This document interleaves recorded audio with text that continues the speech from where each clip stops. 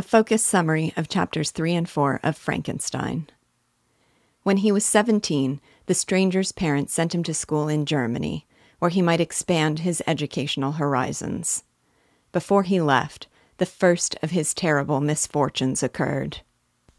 Elizabeth fell ill with scarlet fever, and when it seemed the disease might take her life, her mother insisted on caring for her herself. Elizabeth was saved, but Carolyn sickened, and it soon became clear she would not recover. On her deathbed, she told the stranger and Elizabeth that her hopes for them lay in their future union. She died calmly, with an expression of affection on her face.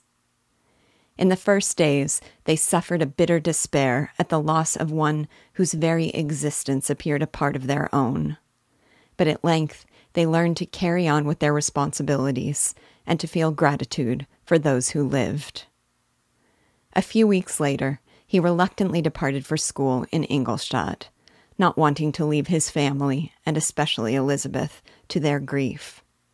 But she veiled her own suffering and devoted herself instead to giving comfort to her uncle and cousins.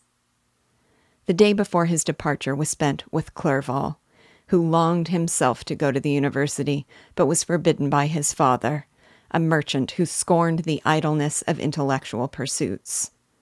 The next morning at dawn, he was seen off by Clerval, his father, and Elizabeth. Riding away in the chaise, he reflected that he, who had always been surrounded by love and companionship, was now entirely alone. But his spirits rose at the thought that he would finally be able to satisfy that ardent yearning for knowledge in a way he never could at home. Arriving at the university, he paid a visit to some of his professors. As if some evil influence held sway over the stranger's every step, the first of these was Monsieur Krempe. He mocked the stranger's interest in the alchemists, saying that every instant he had spent studying them was time lost. He wrote down titles of the books that should now comprise his studies, and he mentioned that the following week he would be giving lectures on natural philosophy alongside the chemistry professor, Monsieur Waldman. The stranger was not disappointed by Krempe's contempt for the alchemists, since he already considered them useless. But nor did this squat man with the gruff voice motivate him to study the modern natural philosophers, who seemed only to seek the annihilation of the grand ambitions of power and immortality on which his interest in science was based. After spending the first few days acquainting himself with the people and places of his new home, he thought of the lectures Krempe had mentioned. Though he was not eager to hear that conceited man lecture from his pulpit, he was interested in learning more about Waldman. This professor, with his sweet voice and benevolent expression, was very different from his colleague. His lecture was a fervent account of the great discoveries in the history of chemistry that ended with an impassioned speech about the modern state of the science. The ancient teachers, he says, promised impossibilities and delivered nothing. The modern chemists promise little, but perform miracles by, quote, penetrating into the recesses of nature and showing how she works in her hiding places, unquote.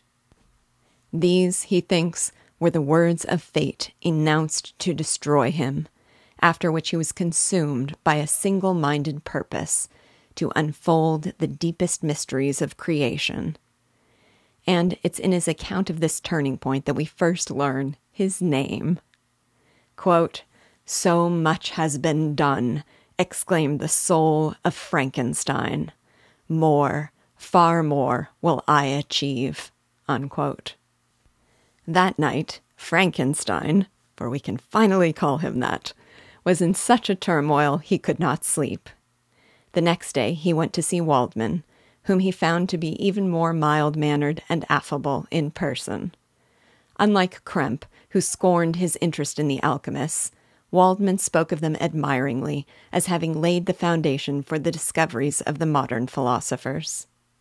Frankenstein credited Waldman's lecture with having removed his prejudices against the modern chemists, and he strove to speak with a modesty that would not betray the fervency of his ambitions. Waldman was pleased to have found a disciple. He encouraged Frankenstein to study mathematics and every branch of natural philosophy to accompany his experiments.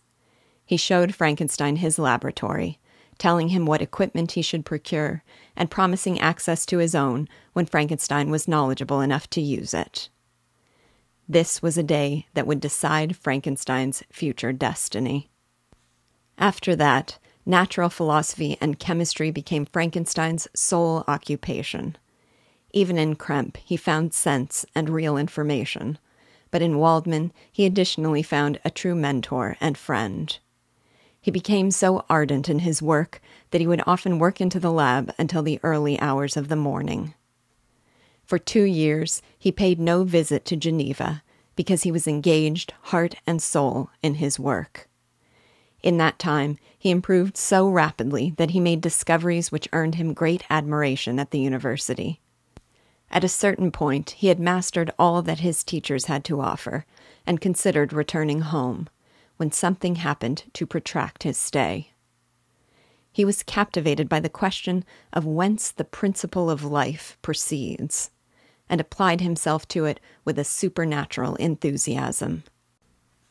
To examine the causes of life entailed making a study of death, and he had to spend days and nights in vaults making careful observation of decaying corpses.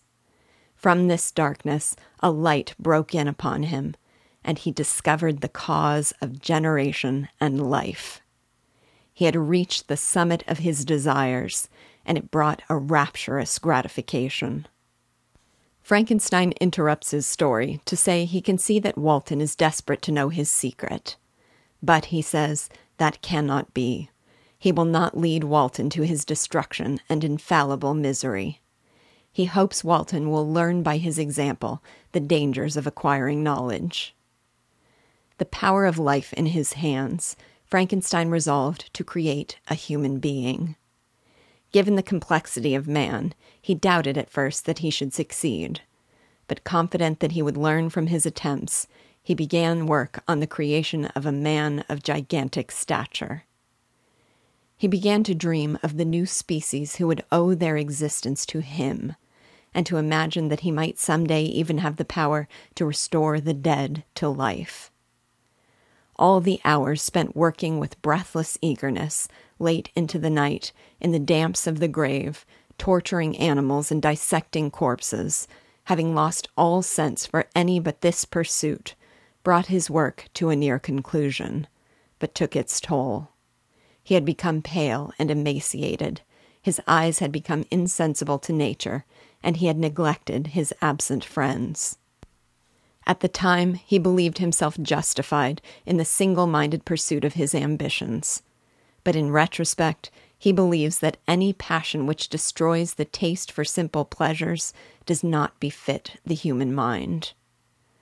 Night after night, season after season, he remained deeply engrossed in his occupation, and as his progress showed, his anxiety increased, until he began to shun his fellow men as if he were guilty of a crime. He was a wreck, and only the energy of his purpose sustained him. He promised himself exercise and enjoyment only when his creation was complete.